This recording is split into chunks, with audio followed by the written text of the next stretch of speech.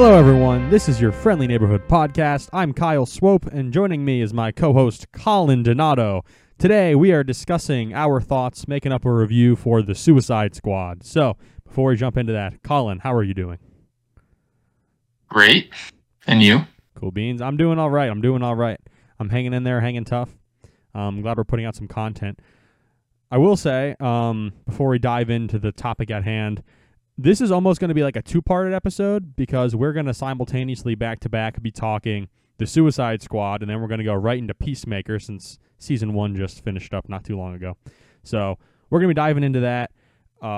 Next episode will be Peacemaker. We're filming them back-to-back, though. So next week, stay tuned for our Peacemaker Season 1 review. It's going to be quite exciting.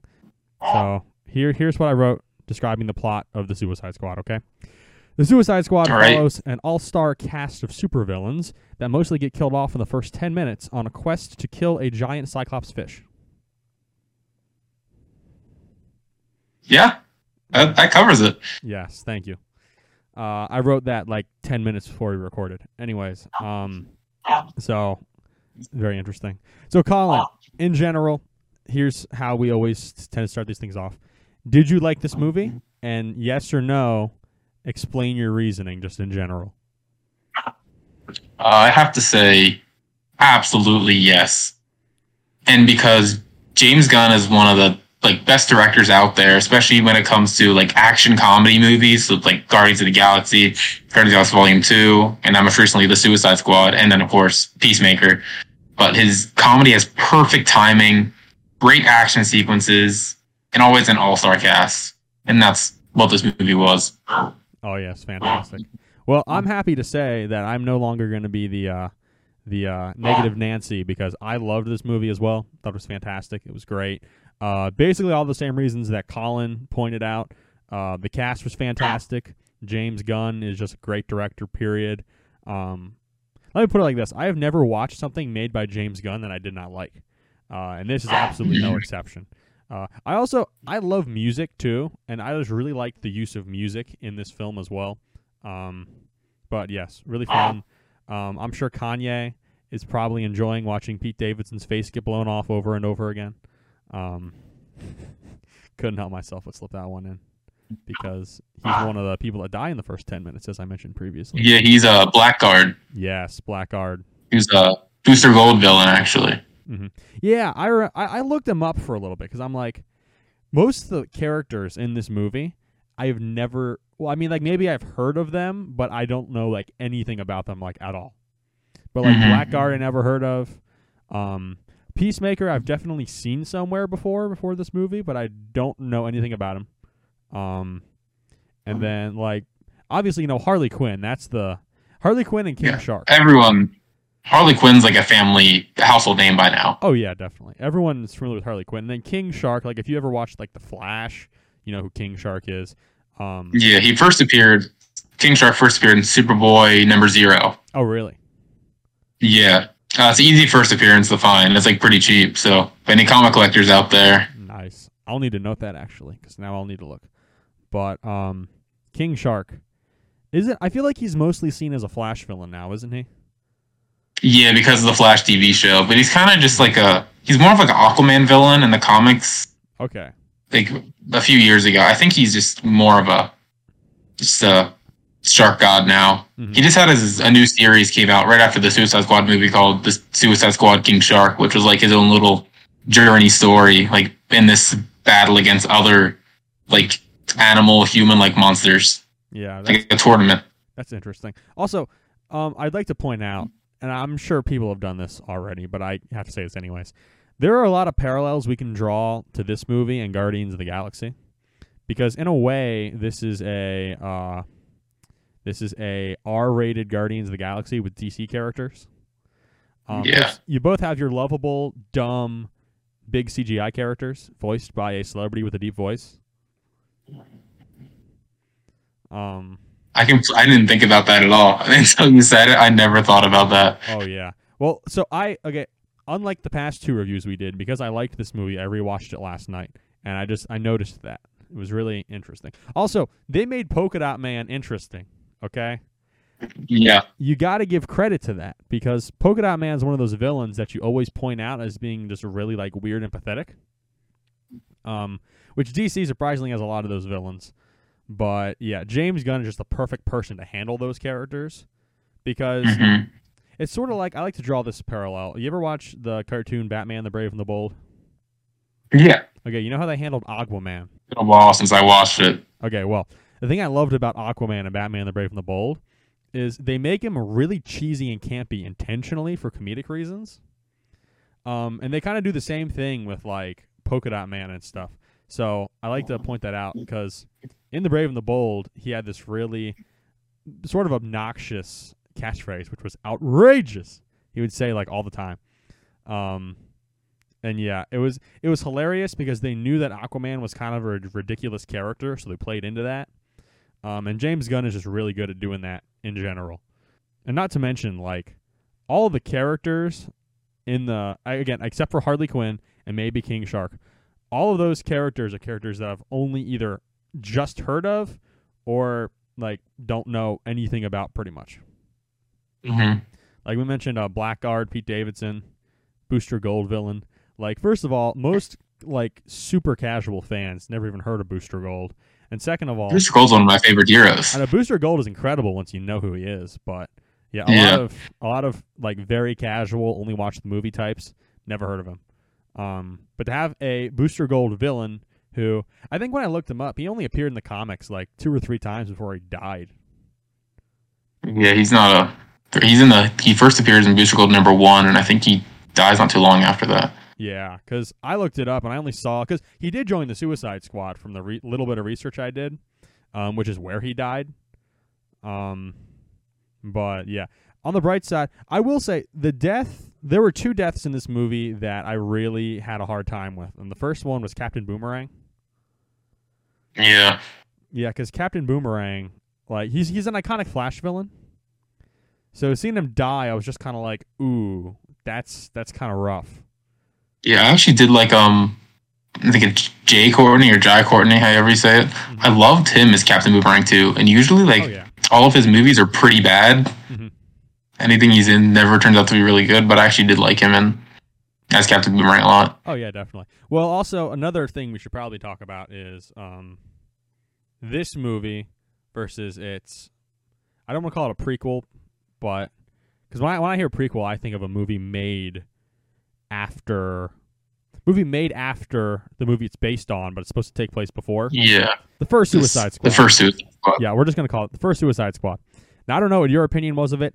I didn't like it. I watched like 3/4 of it, and then I got bored, turned it off, and haven't gotten back to it. Will Smith and like Margot Robbie is the only good parts of the movie. Oh, yeah, definitely. And like the first Suicide Squad movie, it was not a good movie, but there were things about the movie I liked. Again, Margot Robbie's Harley Quinn, Will Smith as Deadshot, that was nice. And then Captain Boomerang, once again. Like, he's not like a character that really like stood out, but I was happy with the interpretation we got, if that makes sense. Yeah. Like, it wasn't a big standout. So seeing him die, I was just kind of like, I wasn't heartbroken like the other death, which we'll get to in a minute, but I was still very, unhappy. But thankfully, aren't there, in the comics, there's at least 2 Captain Boomerangs, right? And also, of course, we have the Flash movie coming out that's going to completely change the DC universe. So all we know, that could bring him back to life. Oh, yeah, probably. It was nice, however, in the first Suicide Squad, seeing the Flash in little flashback when Captain Boomerang was getting captured. So that was nice. And it's really weird how this movie feels so disconnected from the rest of the DCEU and the first Suicide Squad movie. Like, the only connections they really have to the first Suicide Squad movie is the premise, Amanda Waller, Rick Flag, Harley Quinn, and that's basically it. Yeah. Like, I cannot... There's no mention or anything to it at all. Oh, yeah, which, I mean, it's probably for the best. Because... Yeah. Yeah, as we mentioned, it was not very good. And But going back to what I was talking about before with the deaths, so here's something James Gunn can do really well. Okay, he can take a character that either you don't like or that you didn't care for, and over the course of one movie, make you really feel for them and make them like one of your favorites. So the second death, Rick Flag. When Rick Flag died, I was really emotional. It was unexpected. It was unexpected. Oh yeah, like he was a huge jerk in the first movie, and then like in this movie, he's just like completely different, but not too different to the point where it's like he's a completely different character. He's just like the same, but just less of a jerk. I think that's him growing with the squad too, like working with them. Oh yeah, a lot. And I think seeing his relationship with Harley Quinn as well, sort of humanizes him a lot. Yeah. Like, you know when they go to bust out Harley, but she already breaks out? There's that whole scenario, and she gives him the big hug, and he's just kind of awkward about it. Like, I don't know. Mm-hmm. Because he's got it's almost like it's personal. Like, he has personal relationships with some of these people. They also mention in the movie that Rick Flag's the one who personally suggested to bring Bloodsport in. Because apparently he worked with him somewhere. Which, hold on a second. So Rick Flag he's military, obviously, but Bloodsport, isn't he ex-military? I'm not sure what his origin in the movie was, because I know in the comics, like he was ex-military. He was a Vietnam veteran, if I'm correct. Mm-hmm. Either him or his brother's a Vietnam veteran, and he was like brainwashed by Lex Luthor to kill Superman. Mm-hmm. Yeah. Which is where we get I'm not sure what his origin in the movie was, though. Yeah. I think it's supposed to be like the same thing, just they upgraded, like his tech and stuff. I love his weapons. Oh, yeah. How his suit is just all weapons. Oh, yeah. Well, so I absolutely, if we're talking Bloodsport in general, the whole redesign for him is just awesome, period. Mm-hmm. Like, I could just fanboy about it forever, but I'm just going to put it like this to put it really plain and simple. In Fortnite, that is my favorite Fortnite skin I own is Bloodsport. And I own all, not all, but a good majority of all the, DC and Marvel skins that are in Fortnite. But Bloodsport's the one that I keep putting on, and I feel so awesome wearing it. I had no idea he was even in it. Oh, yeah. But, yeah, it's very... I don't know if he's come back to Fortnite since they were originally promoting the movie. But yeah, I do not regret buying that skin at all. It's awesome. Also, I don't know if you knew this or not, but the helmet is based off the xenomorphs from Alien. I knew it had a familiarity to it, but I couldn't put it up. That makes a lot of sense now. Yeah. Yeah, because it's it's dome and it's blank on the top, and then it's got a skull on the bottom part. Then the mouth. Mm-hmm. Yeah. Yeah. And apparently they just took that design from Alien, so I hear. I forget where I heard that, but I heard it and I'm like, that makes too much sense to be false. So I just kind of rolled with it. And he's such an awesome character in the movie too. Probably my favorite character. I like because he replaces the whole Deadshot role and has the fatherly figure role. Yeah. But kind of does it a lot better in this. Definitely. Well, another thing that I think... And Idris Elba does a great job too. Oh yeah, Idris Elba is he's a great actor, period. So, and he's going to be playing Knuckles in Sonic 2. Let's go. Can't help myself there. But, yeah. Shoot, what was it? Oh, that's right. Another thing that was really good about this movie that they were able to avoid is obviously getting Idris Elba to come in and be Bloodsport. And I don't know if they wanted to get Will Smith back at all or if they just couldn't get him back. I don't know what the deal was. There was a conflict, a scheduling conflict. Oh, okay. Well, basically, you're taking a character that's almost copy and paste Deadshot, and how do you get around him being an obvious copy and paste of Deadshot? The way that they did it was very creative and very funny, because it's basically Peacemaker is how they pull it off, because it's Amanda Waller has a bunch of people in her arsenal who are all exactly the same. So Deadshot, Bloodsport, and Peacemaker. And I don't know. I just think that was funny. When they introduced Bloodsport, and and they like explain his backstory, and then they explain Peacemakers, and they're like, wait, like what? Mm-hmm. And then we get the meme from that scene. He does Mhm. exactly what I do, but better. I know that was really good. And then it also it did two things. It not only fixed that problem, but it also set up the whole Bloodsport Peacemaker rivalry that they had throughout the whole movie. Which was fantastic. Let's talk about Peacemaker for a second before we get into the movie, of course. Not the movie, sorry, the series. Peacemaker, he really doesn't do a whole lot in the movie if you sit and think about it until the end. Yeah, when he kills the best character. Yeah, when he kills Rick Flag, which again was upsetting, but it made him really interesting. But I'm really glad that it gets fleshed out in Peacemaker. And after watching Peacemaker and then coming back and rewatching the Suicide Squad, it really helps me see the character in a new perspective. Because he's, how should I describe it? I almost see him now in the Suicide Squad as someone who's looking for a place to belong. And so I think him following Amanda Waller's orders makes him think, oh, I'm going to be like, it's almost like he's looking for her approval without actually, does that make any sense to you? Yeah. So I think that's really interesting when you have that perspective of the character being fleshed out a little bit more in Peacemaker and then coming back. It's really interesting. Seeing the Suicide Squad like before Peacemaker was made, but like knowing the show was going to be out, I remember in theaters, I was like, man, so he gets shot and like dies. I'm like, I was happy he died because I hated his character. Like I hated him in that movie. And then they have the end credit scene, I'm like, oh my gosh, he's still alive. Oh yeah. It's like, how are they going to do this show with like this worst character in the movie? Mm-hmm. Yeah, I kind of viewed Peacemaker as a character I loved to hate.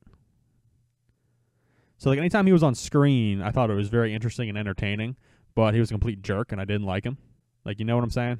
Yeah, and John Cena's like comedy is perfect too. Like the way he delivers it and stuff. Oh yeah, definitely. One scene where he's just like standing in his underwear, I was just like cracking up laughing. Like everyone else like fully dressed and he's just like completely naked. Oh yeah, definitely. Well, see, John Cena, like, I haven't really seen him in a whole lot, and I didn't quite understand why everyone loves him so much. Not that I'm hating on him or anything, but I have a new appreciation for his acting abilities after both the Suicide Squad and Peacemaker. Again, I don't want to be talking about Peacemaker too much because this is the Suicide Squad review. I guess we haven't talked about Ratcatcher 2 yet. Yeah, and I loved Ratcatcher 2. And I remember in her flashback, like with her dad, the first Ratcatcher, I was looking at her dad and I was like, that guy looks so familiar. And I was like, oh my gosh, it's Taika Waititi. Exactly. And I was like, what is, it's like he was just randomly there. Well, I didn't notice that until that last scene that her dad was Taika Waititi. Like during the final battle when she's swarming the rats and there's like that flashback she has. Yeah. I was like, oh, that makes sense. I heard he was going to be in this movie. Yeah, I had no idea. But it's and Ratcatcher 2 is like a lovable character too. Oh, and yeah. You see Idris Elba's Bloodsport kind of play like a fatherly figure role to her, as he like always kind of failed as a father to his own daughter. But now that'll probably change with how he was a father figure to Ratcatcher 2. Oh yeah, definitely. But my question is, are we ever going to see that followed up? Like, because, you know, with the way the movie ends and we see, you know, them basically revenge blackmailing Amanda Waller to let him walk free so they don't reveal the Project Starfish Starro stuff. Yeah, that's true. Yeah. So it's like, are we going to see what happens to... I mean, obviously Harley Quinn's probably going to break off and do a Harley Quinn thing, which that's what I hope happens. Yeah, we already got a Harley Quinn movie pretty much, so... Oh, yeah. There's that, and then, like, what does King Shark do? I have no idea. And then what would Bloodsport and Ratcatcher do? Like, would they stick together or would they split off? I'm sure Bloodsport would go back to his daughter. And there has to be some sort of plan there. Yeah. For like DC's plan. Or DC doesn't, I don't know if DC even has a plan, so. That's true. Well, I think they had a plan and then they thought that plan wasn't working, so then they threw out the plan, and then they started just making movies without a plan. And then they're like, okay, here's the new plan. Here's the Flash. We're going to reboot everything. But yeah, the DC movies are a mess. As painful as it is for me to say, because I personally like DC better than Marvel, and so the fact that their movies are not doing well, I don't like. But again, what can I say about it? Nothing really, because it's true that Marvel's movies have been better in general over the past few years. It's also interesting to note, though, this is sort of a friendly neighborhood podcast thing, but it feels nice taking a break from talking about Marvel. I'm glad we're actually talking about something DC for once. Yeah. So it's a breath of fresh air. Again, not knocking Marvel by any means. I mean, Marvel's killing it right now. But so anyways, I digress. I'll just say, back to the Suicide Squad. Yeah, exactly. Back to our regularly scheduled program. Ratcatcher 2 she was a really interesting character. Like, at first, I thought she was kind of like an annoying millennial type. That was my first thought. Yeah. But then, as the character was more explored, I found a new respect for her. I think mostly because, how should I describe it? It's almost like she's not a bad guy per se. It's almost like she just has a few lapses in ethics, if that makes sense. Yeah. Which wasn't like her reason for being in prison. She robbed a bank with rats. Yeah. But you got to keep in mind, I mean, her upbringing that she talks about, her father was a heroin addict and they lived on the streets and they had to steal things to survive. So that's what she knows. It's not that she's like a bad person per se. It's just, again, like a lapse in ethics is what kind of got her into this situation. And also, I love Bloodsport's hate of rats. Oh, yeah. The whole movie until the end, that was, I love that. Well, I think that was a really good character development tool, because we know from really early he hates rats, so he doesn't like Ratcatcher.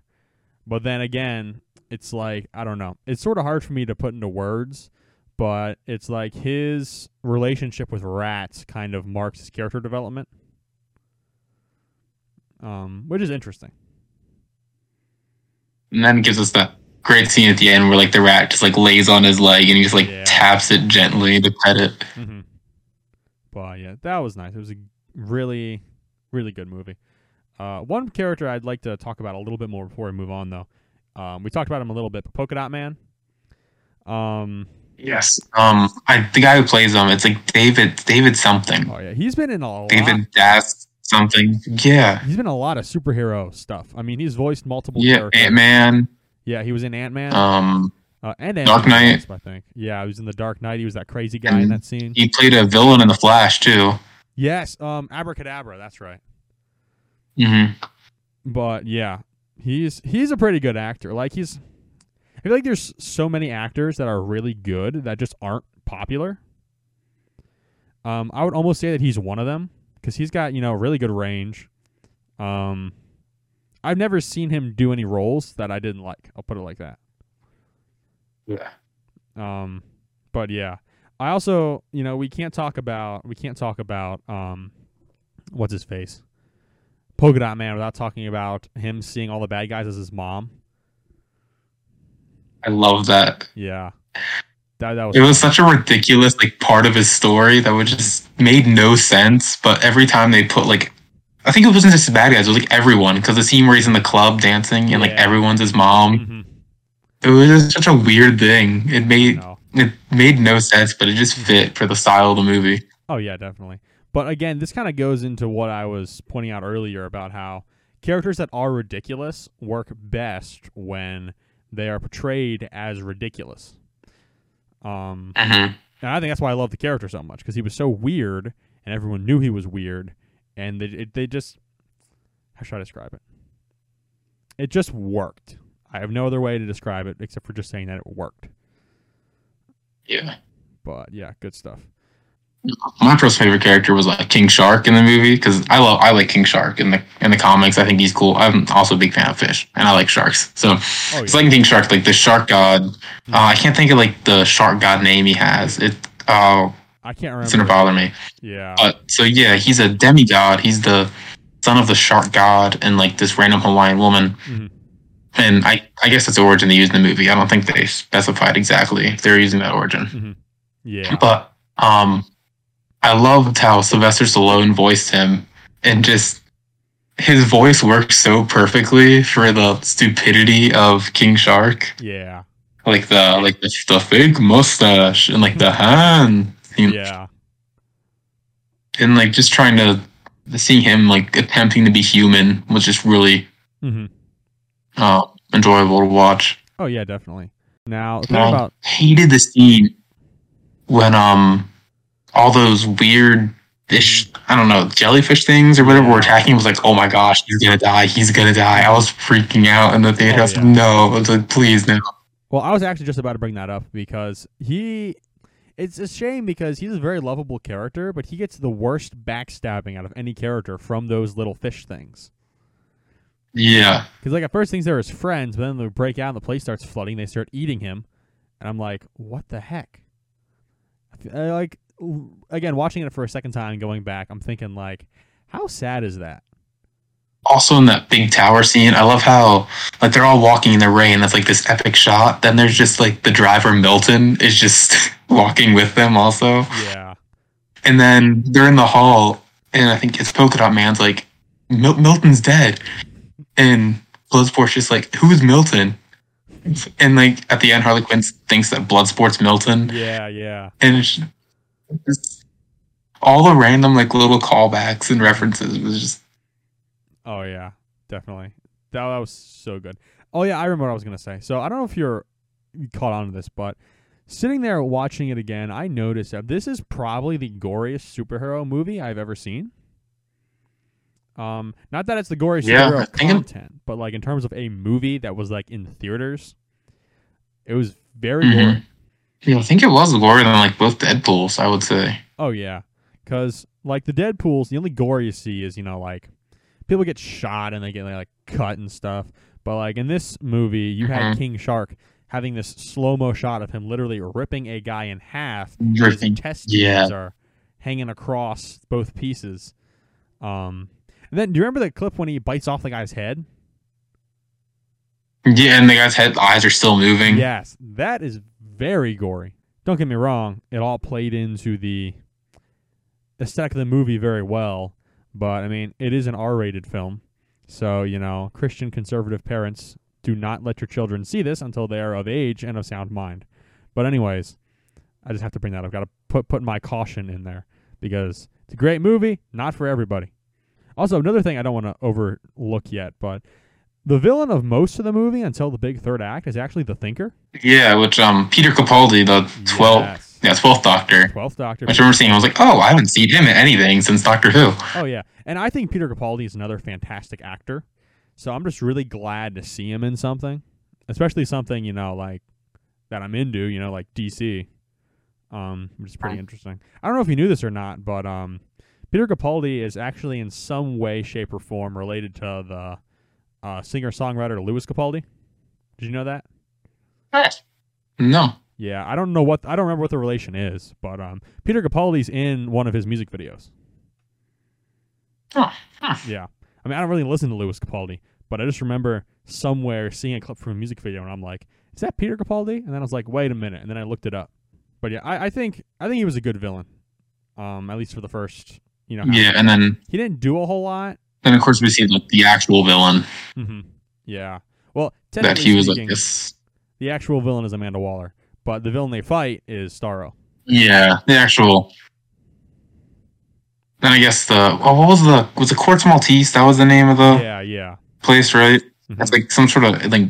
I think it started with like they were going to destroy the project and like because a dictatorship killed a family or something and took over the country. Something like that. Because then you have those freedom fighters like go in and like retake control after the Suicide Squad kills Starro. And I love like half the freedom fighters are dead because the Suicide Squad killed them like an hour earlier in the movie. Yep. That was a pretty. Again, it was like dark humor, but it was very comedic. And then also in that scene, you had another great part where Peacemaker and Bloodsport are trying to outdo each other. Yeah, and like the most with all the different shots, silent kills, which is pretty interesting. Another thing I think is interesting too. So I don't know what you know about guns, but you know how there's that big scene, right, where Bloodsport and Peacemaker both shoot each other at the same time, and not Peacemaker, Bloodsport's smaller bullet breaks the other one, right? That is actually that would not happen in real life at all, because if two bullets shot each other, they would both just. Yeah, but it looks cool. Yeah, I know it does look cool. So I got it also credit for that at least. It finishes the thing where like Peacemaker was like, I use smaller bullets, and Bloodsport's like, oh really? And then just doesn't kill him, but thinks he kills him. Yeah. Which I'm curious if so Peacemaker's still alive. I wonder if him and Bloodsport will ever meet again. I never really thought about that. Well, and that'd be really interesting to see too. Come to bring it up, because again, and I don't want to talk too much about Peacemaker because we're not onto that yet. But after his character development in Peacemaker, I wonder if their dynamic is going to change at all. Yeah. I mean, I'm sure they still have grudges against each other, but Peacemaker's not some terrible bad guy anymore. Yeah, it was great. Well, I don't want to talk too much about Peacemaker, but like we see like in the movies trying to save the file Rick Flag has with like Starro stuff, and how like America was involved the entire time. Like it would be a whole scandal in America and stuff. People found out. Like Peacemaker's like trying to stop that, but now that he's had like tons of character growth in his own show, like his whole viewpoint from the Suicide Squad has changed. Oh yeah, definitely. We don't want to get too much on that, of course. Yes, but anyways, again, great characters, great movie. So I keep thinking of things, and I keep thinking, okay, let's move on, because we're talking a lot about this. I think it's because we both like this movie so much. But Starro, let's just talk a minute about Starro the Conqueror, the big bad guy, I suppose, the big fancy flashy one. He wasn't really, as we know from the end, he wasn't really a bad guy. He didn't want to do all those things he did. It was just kind of his way of surviving. Well, you're right. Bad guy might not be a good terminology, but he was still a antagonist. Yeah. But anyways, yeah, I think it was very interesting. I do like, that's one of the characters that they make a really big deal about, I feel like, whenever Starro shows up in the comics. So part of me is a little disappointed with how the final battle played out. Because the final battle is actually like kind of short if you sit and think about it. Yeah, I guess it wasn't that long, but I guess there was so much action like right before it. It just kind of. Yeah, but I think so. There's some good and bad with, I think, that final battle. The good was Harley Quinn fulfilling the prophecy with the javelin. Shoot, now I just thought of another thing we're gonna have to go back and talk about, but we'll get to there in a minute. There's that. I do think it's gross that she was swimming around in that eye fluid. Oh yeah, and then the rats coming in. That that grossed me out a lot. Yeah, that kind of gave me the heebie-jeebies a little bit. But there's that. And then Polka Dot Man dies, which that's a death that didn't really like mess with me emotionally, but I was just starting to like him, and then they killed him off. Yeah. I kind of wish he stayed alive too, but I guess it was not one of those things like you don't expect it. Yeah. Which one thing I almost want to say I liked in this film was that they killed off almost everyone.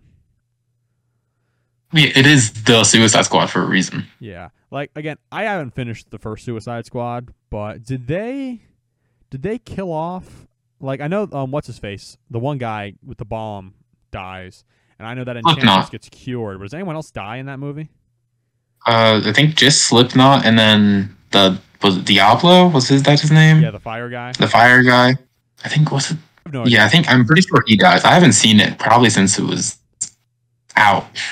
Okay, I don't blame you at all because it was not very good. The one point I want to go back and talk about though, because this was probably my favorite action sequence of the whole movie, when Harley Quinn was busting out of that.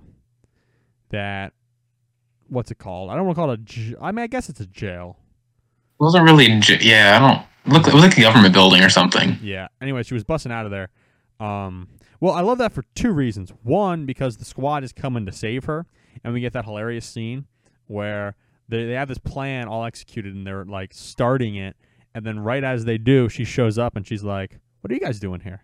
And I think I mentioned this before. I don't remember if I mentioned this in another podcast. Like, Harley Quinn is a great example of, like, a strong female character that's not trying to shove feminism down your throat so that, you know, she's, like, interesting and it doesn't feel like you're watching propaganda when she's doing her thing. You get what I'm saying? Yeah. But anyways, yeah, so that whole fight scene, first of all, the choice of music, okay, Louis Prima, Just a Gigolo, I Ain't Got Nobody. Love that song. Great song. But then also, you know, as she's, you know, like killing people and stuff and the flowers going everywhere is just, it's very... very Harley Quinn-esque. Exactly. And I just love that so much. Because honestly, out of all the characters in that movie, that's the character that we have the longest relationship with as viewers. Yeah. Because this is her third film she's been in, and everyone else... Have you seen Birds of Prey? Yes. Which I loved Harley Quinn in that too. I think that movie was great. See, again, I would disagree. We can do a review on this sometime else, but Birds of Prey I thought was okay. I think obviously Harley Quinn was the best part of that movie. Thankfully she was. Yeah, it was pretty much her movie. Yeah, and my biggest problem with that movie too was Black Mask. I think they did do him a little wrong. Like Ewan McGregor did an amazing role of Black Mask, definitely, but they kind of just they did him wrong by like just killing him off and didn't let him. He wasn't as menacing as he could have been. Oh yeah, definitely. And I'd never viewed Black Mask as this like bratty, like middle-aged dude either. Yeah. So it's like I think Ewan McGregor is awesome. I think he did a good job, I suppose, but the character itself just seemed really off, and I hated they killed him off because I think Black Mask is one of Batman's most underrated villains. So that was disappointing. I feel like they had too many characters they were trying to set up and introduce, and they didn't give them a lot of love. And the movie just felt really preachy, I think, Birds of Prey. Like, and again, I didn't dislike the movie per se, but compared to all the movies that I do like, it's probably toward the bottom, if that makes any sense. Yeah, I have to say it's probably like I love the it's probably my favorite like interpretation of Harley Quinn so far. Oh yeah. In the DCU, like I love her in the Suicide Squad, but like I kind of like seeing her on solo, and I hope we get another solo thing with Margot Robbie playing. Oh yeah, definitely.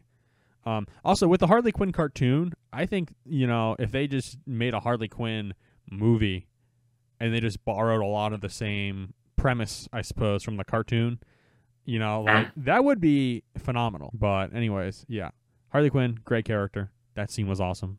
In summary, I know we got on a bit of a tangent, but that's totally fine. I'm just making sure everyone remembers where this came from.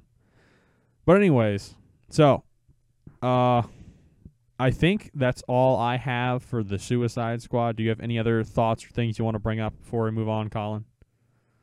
Yeah, I don't really have much more. Yeah, I'm trying to think. One more thing. Oh, I can. Yeah, I was about to say I just thought of something. Go ahead. Okay, so with we see kind of like Amanda Waller sucked in the first Suicide Squad, but in this one she sucks even more. Like as we see, like even in the comics, Amanda Waller's the villain the whole time. She's like sending this like if you've ever seen the Suicide Squad Hell to Pay, the animated one, I haven't seen that. You see like they're sent on a mission just to get this card to get Amanda Waller, who's like dying, out of hell. And like that's the whole mission. Really? And like in this, like we see Amanda Waller as a villain who's just like she's gonna leave this whole like country to like die just because it wasn't part of their mission. And we're like, oh, she really sucks. And then she gets knocked out, of course, and we see the Suicide Squad finish the mission. Oh yeah, definitely. We'll see how that ends in Peacemaker. Which again, I have a lot I want to talk about Peacemaker, but again, we'll get to that shortly. But something I thought of too, from the big opening butchering, as I like to call it, there are actually two characters who didn't die that we assumed died. One, I mean, is the obvious one, Weasel. Yeah. You know, we see in the end credit scene. Well, no, it's not even a credit scene. It's right before the credits. He wakes up on the beach, he coughs the water like out of his lungs, and then just gets up and walks away. Which that was funny because Weasel is like a disturbing looking character, and I don't know. I just want to see Weasel again just because he's so weird. But two, the detachable kid, TKD, Nathan Fillion. Oh yeah. Because he never actually died. when they show him on the beach, I don't think he has any, like, I think maybe he's, like, covered in blood and he's, like, knocked out. But I think if there's, like, a really quick shot where you can see, like, vitals and stuff for people, and he's still alive, his arms, I don't know how they're doing. Probably pretty bad. But so we'll most likely see those two characters at least pop up somewhere in the future, probably. Mm-hmm. After that, any final thoughts before we go into the ratings? One last thing. I loved how they showed like where they were and how like what time it was in the movie with like the movie scenery. Oh yeah. Like it would show like the location or something with how like the scene was set up. That was one thing I really liked, and I just remembered. Yeah, the transitions. I couldn't think of the word. I liked how they were done. Oh yeah, that was a really nice artistic flair that was added.